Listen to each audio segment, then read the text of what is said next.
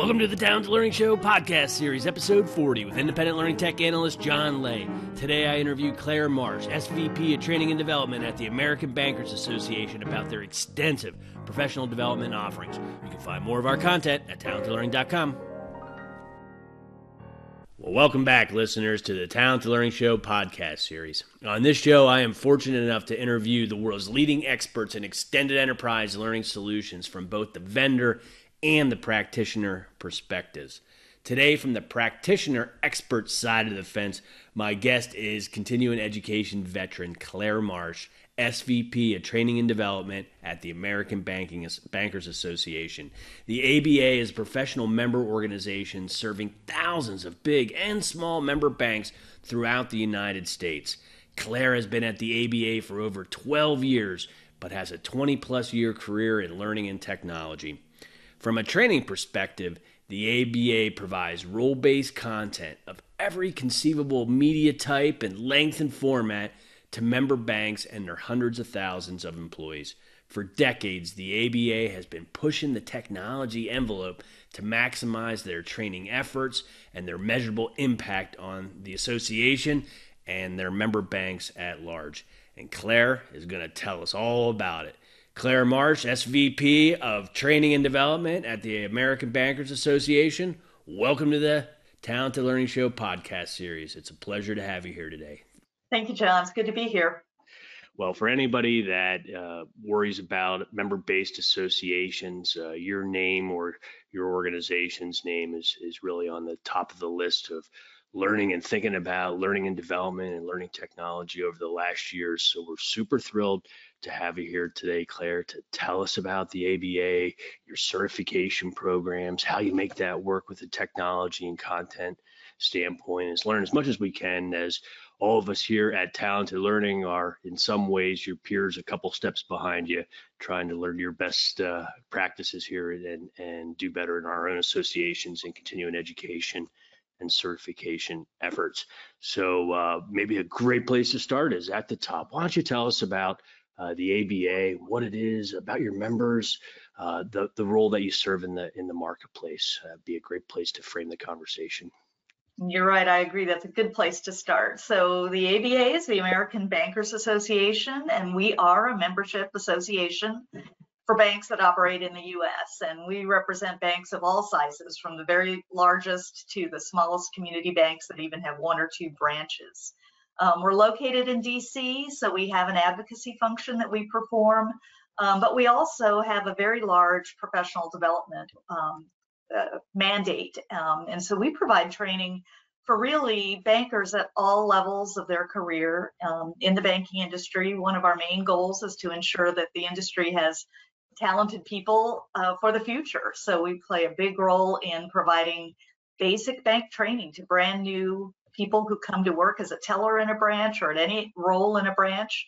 And then as they begin to move up through the ranks and to pick their career path within the financial services industry, we have something for all of them. So we really cover a lot of training for not only the retail bank roles, branch manager, personal banker, private banker, but all areas of lending. So that could be small business lending or large commercial lending.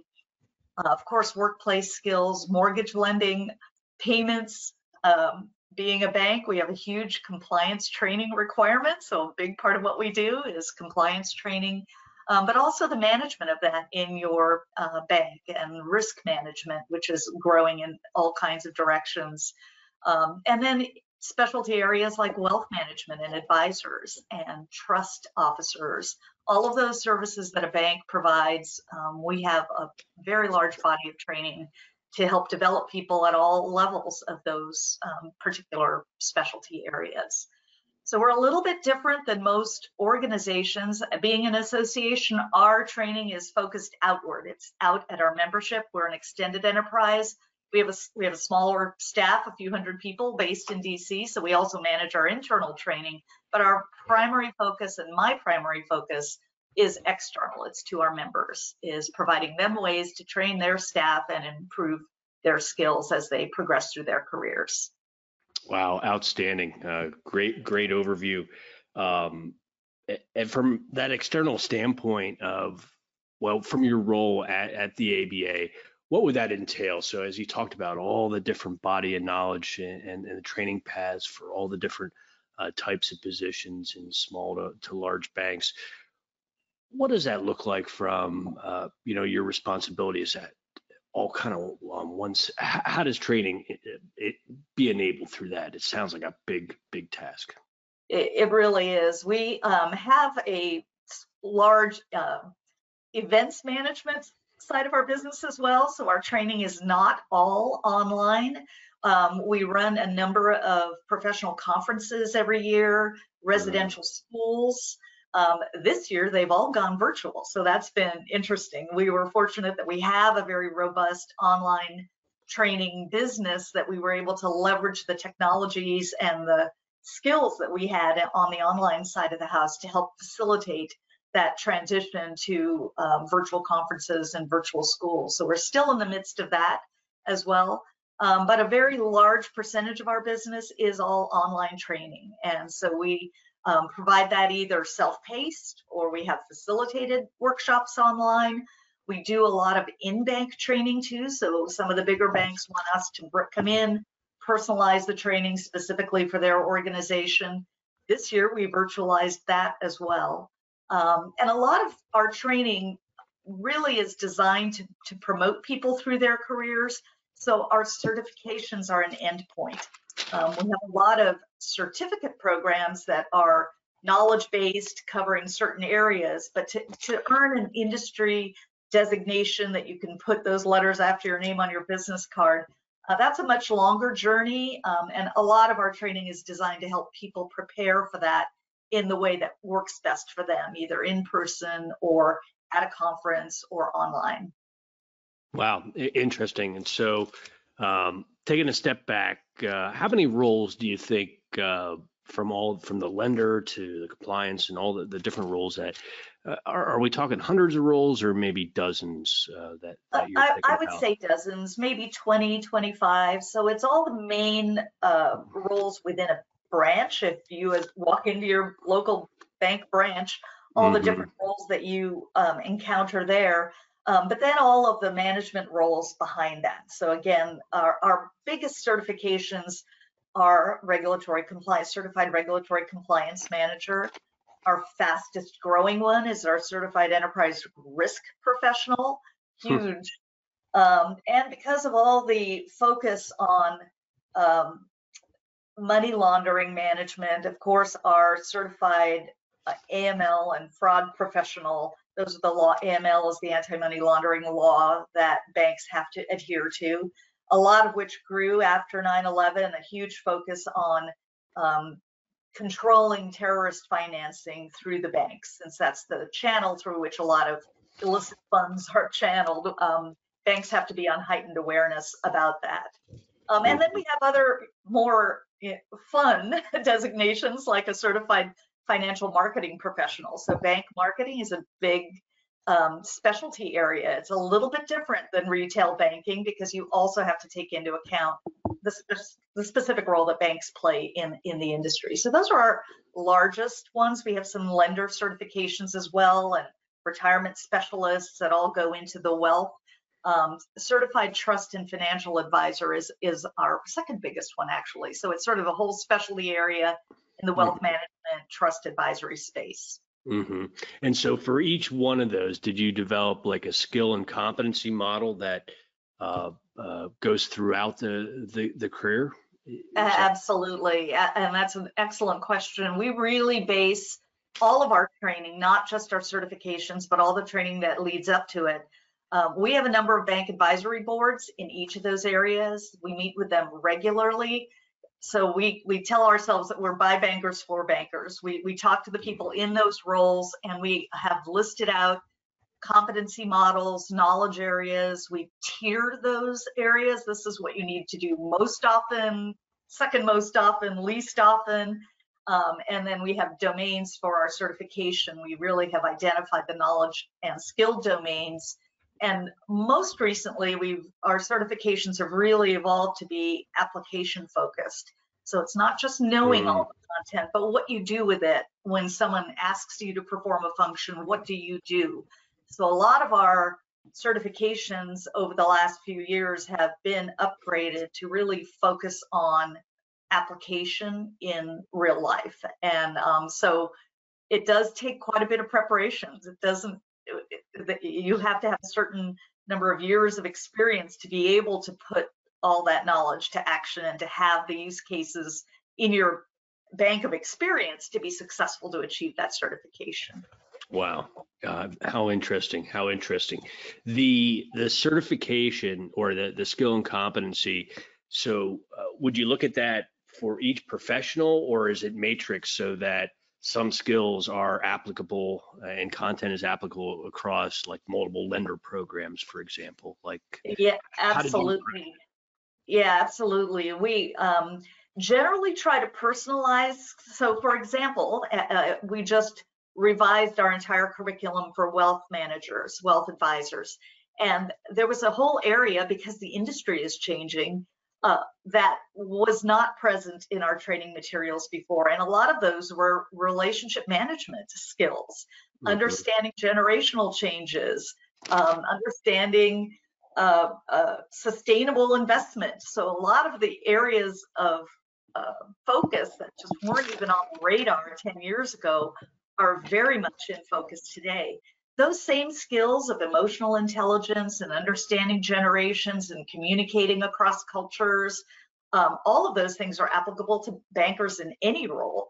So we have taken many of those courses and personalized them in our leadership programs, for example, because those apply no matter what role you have. Wow. Wow. Great. And so, so it sounds like you have a lot of moving pieces and small content. You talked about certificates and certification. Is there something smaller than certificates yet, like just videos or? Oh, yes. Oh, yeah. we run the gamut. We have small micro learning courses. A lot of our communication skills courses are that. So it's online communication or online presentation skills or written communications. We'll have little courses that kind of address all of those.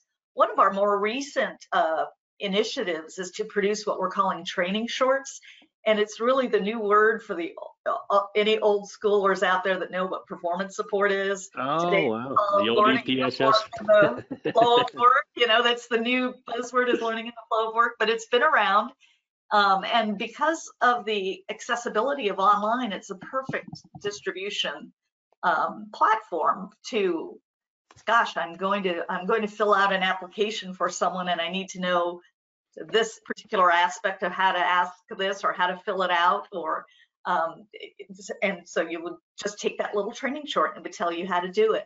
I'm about to sit down and have an interview with somebody who maybe just had a life experience. What are the things that I, as a wealth advisor, need to put together for that individual and to prepare for this interview? So just a little quick 10 minutes, 15 minutes. We're building those out because they seem to be very popular and very relevant today. And what would be the media, something like that? Would it be like text and video screens or something different?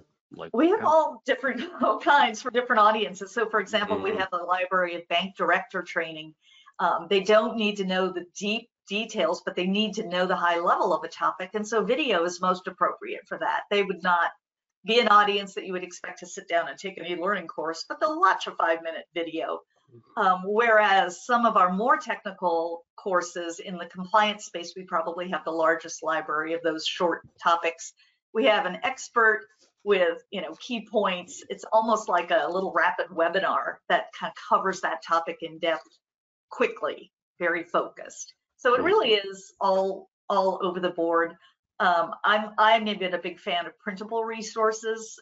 So most of our courses have resources that are downloadable, printable, that you can pull out so you don't have to actually log in online when you're preparing for an interview or going to coach an employee. You can kind of look at those key points and put them to work right away.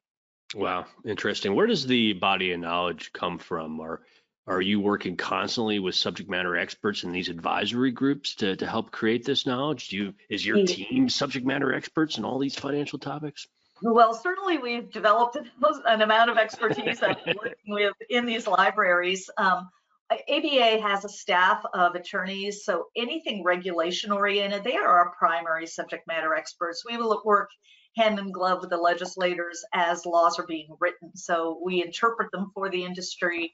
It is one of the benefits of being an ABA member is that you get those interpretations and how to apply them, but they also serve as our subject matter experts for some of our largest compliance programs.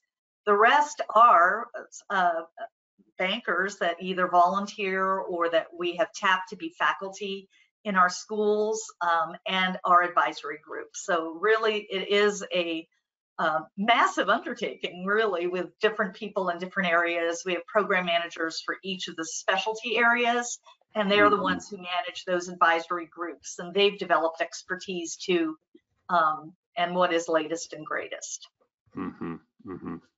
Interesting. Tell me about the application focus, to double back to you were saying how you're upgrading your certifications to have more of that hands-on. What does that look like? How do you teach that? How do you measure that somebody is doing it? And that was a real challenge for us. We have a wonderful learning management system that we've been on for many years, and that allows us to deliver to our extended enterprise. But the specific requirements of preparing for certification really needed very specific technology. So we recently signed up for a new technology that focuses on that and does that very well. And we've designed our courses to take advantage of the capabilities of that platform.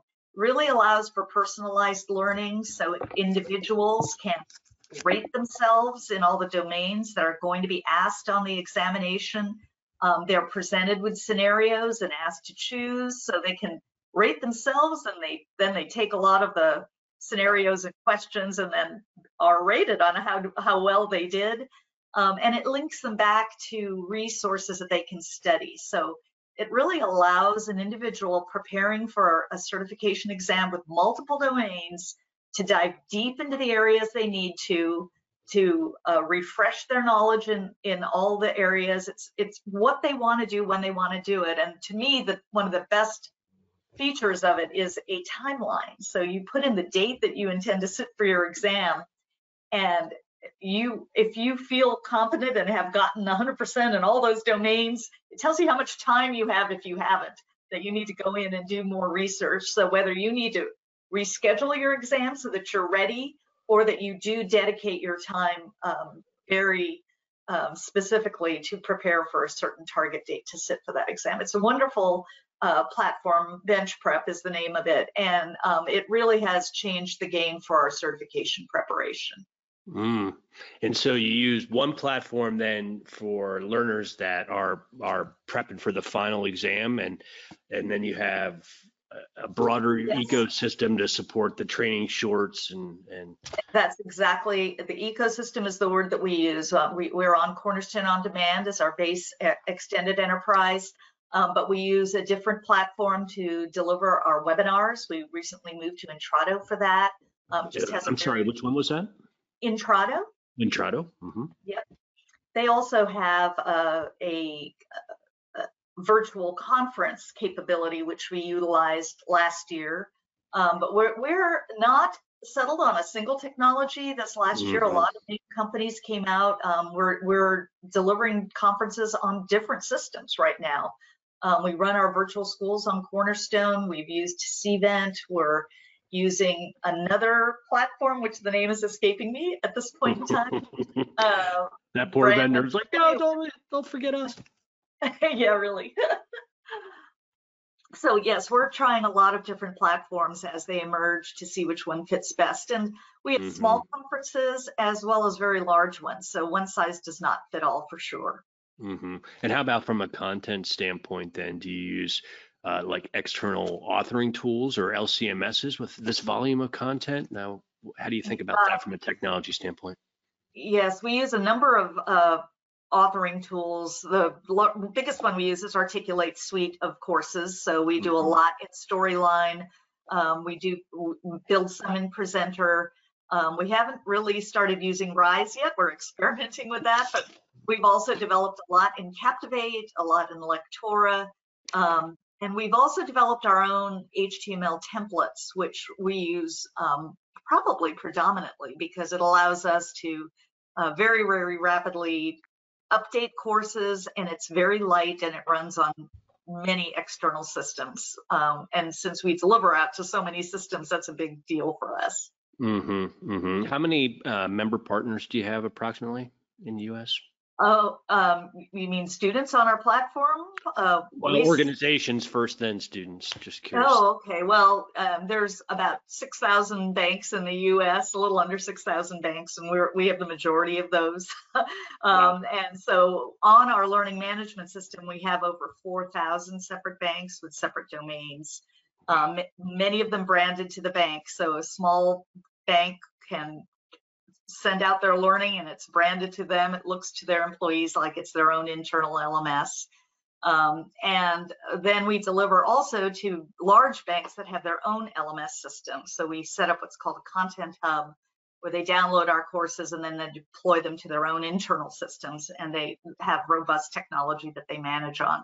So we deliver out to probably every single type of learning management system that there is out there. And yeah, what was, number, 200, we have approximately 215,000 users on our instance of our learning management system. So it's pretty robust and it's very, very highly utilized. We have a very large, our key performance indicators are registrations and completions, and we have about 3.5 million registrations a year and just under 3 million completions. So it's really, really a very robust and highly utilized program, and we're delighted that we're able to serve that many bankers. Oh, I imagine. What a story. Congratulations on being able to just get your head around this, let alone actually make it work for a couple decades. This is absolutely fantastic. Just in terms of bigger than a bread box, a certification, one of the bigger ones, what would be the amount of content in there? Would that be like a month worth of work to learn that, or as you said, years? Yeah, it's really our certifications do require a minimum of 2 years. Most of them are a minimum of 2 years of experience because you really need that time to learn to be able to apply everything. The number of regulations, so in our regulatory compliance certification, is astonishing. I mean, there's a library of 40 core regulations that you really need to know every day in every aspect. As a compliance manager, as a chief compliance officer, you need to have a working knowledge of all of those. And then there's guidance from all of the regulating agencies that are not specifically regulation, but this is what the bank is examined on. So you not only need to learn the letter of the law, but how to apply it and how to set up structures in your bank to ensure that the people that need training on the client-facing people who need training on regulations and how they deal with the audience, the security regulations of what kind of data to track and manage to prevent money laundering or fraudulent activity. All of the different roles have a different area of responsibility in lending to make sure that it's fair, you're following the fair lending laws, that you are reaching out and doing your part. We have a huge initiative at ABA to really help ensure fair lending and to promote equity in the financial markets. Banks are in a wonderful position to help promote that, and so we educate our bankers to do that and apply that on the job. Mm-hmm. Excellent. Claire, you've been I was hounding your resume on LinkedIn, and looks like 12 plus years at the ABA. What lesson do you wish you knew now that you had to learn the hard way over the last 12 years, or really any horizon? What would you learn the hard way that you wish you would just never make that mistake again? Anything come to mind? Well, I think always being open to new technologies and new ways of doing things. The world has changed a great deal. I've always been in online learning since the early days, and there is so much more capability now. When we started, we had our strategy was to have one platform that did everything. And over time, I've come to realize that there is no one platform that does everything because there are so many unique needs. So we've really moved to much more of an ecosystem, as you mentioned before, where we're doing things in the way our customers want them to look, to feel. They want to access in certain ways. Some of them want to have a subscription approach to certain content. Others want to just buy it by the drink. So you really have to have flexible options because the world is full of different people with different needs. And so that's the hardest thing for us to do, is kind of keep up with what's new and available out there, and then to work quickly to adopt new technologies or new capabilities that give people what they need. That's our biggest challenge. Mm-hmm. Interesting perspective. How do you and your team keep up on what's always the cutting edge? What's your strategy there? We're an organization, we're a pretty small team considering what we manage, but I think to a person, we're all very curious. And so we read a lot, we subscribe a lot. We are ourselves learners, so we know what it is like to want to learn to do things differently and learn better. So when we see something, we try it. Bench prep was a perfect example. It was something that we saw a couple of years ago, and it was just an idea. Let's try it. So we pilot. So that's been, I think, the strategy that's worked best. Is if you want to try something, do it. Take the risk, but start small, so that if it fails, you fail small. And that's what we do. We've done quick pilots on things. If it works, we expand it. Some things we've tried and we've abandoned. But that has served us well. That take a risk, but take a small risk, prove the point, and then move into it rapidly. Sage advice. Sage advice. Last question. What's on the horizon? What's the next thing that you're worried about to take your learning yet another level up? I think it's a continuation of those small bits of learning. Everybody is so time pressed these days, and being able to provide good, solid information in whatever type of medium works for people. One thing I observed during COVID, the only time we were able to get out, my husband and I would go for walks every day, and everybody had been sitting in front of a computer for so long, and we're used to delivering online training. And I thought, why can't we deliver it more in an audio format? Because people are out taking walks, they got to get away from the screen. So we're now looking at how podcasts like this interview, this is a real learning opportunity. Can we apply continuing education credit to that? Can we build it into some kind of a curriculum that it fits a little piece of knowledge that builds up the entire whole? So it's just trying to be creative and look for new ways of doing things, and really having them be small, accessible chunks that add up to the whole. The one cautionary tale I would have about microlearning is that there's some topics that are just too big, that you can't learn it in a microburst. You have to dedicate a certain amount of time. So make it small when you can, but make each chunk manageable if you have to make it larger. Wow, great advice. Claire Marsh, Senior Vice President in Training and Development at the American Bankers Association. Thank you so much for joining us today and sharing your wisdom and experience. Wow, what a great conversation. It was fun. Thank you. It was my pleasure. Wow, you guys are doing some great things over there. You should be proud of yourselves with a small team and that kind of reach. In my business, I get to talk to a lot of your peers that are doing things at a much, much smaller level. So how many balls that you have in the air, and the amount of banks and the amount of learners and the amount of programs and diversity of your content and the application of your technology and the ecosystem component, all of that rolling in together is really the forefront of so many different pillars in our industry. So But congratulations. Pretty special stuff you're doing. Yeah, thank you. I'm lucky I have the environment I can do it in.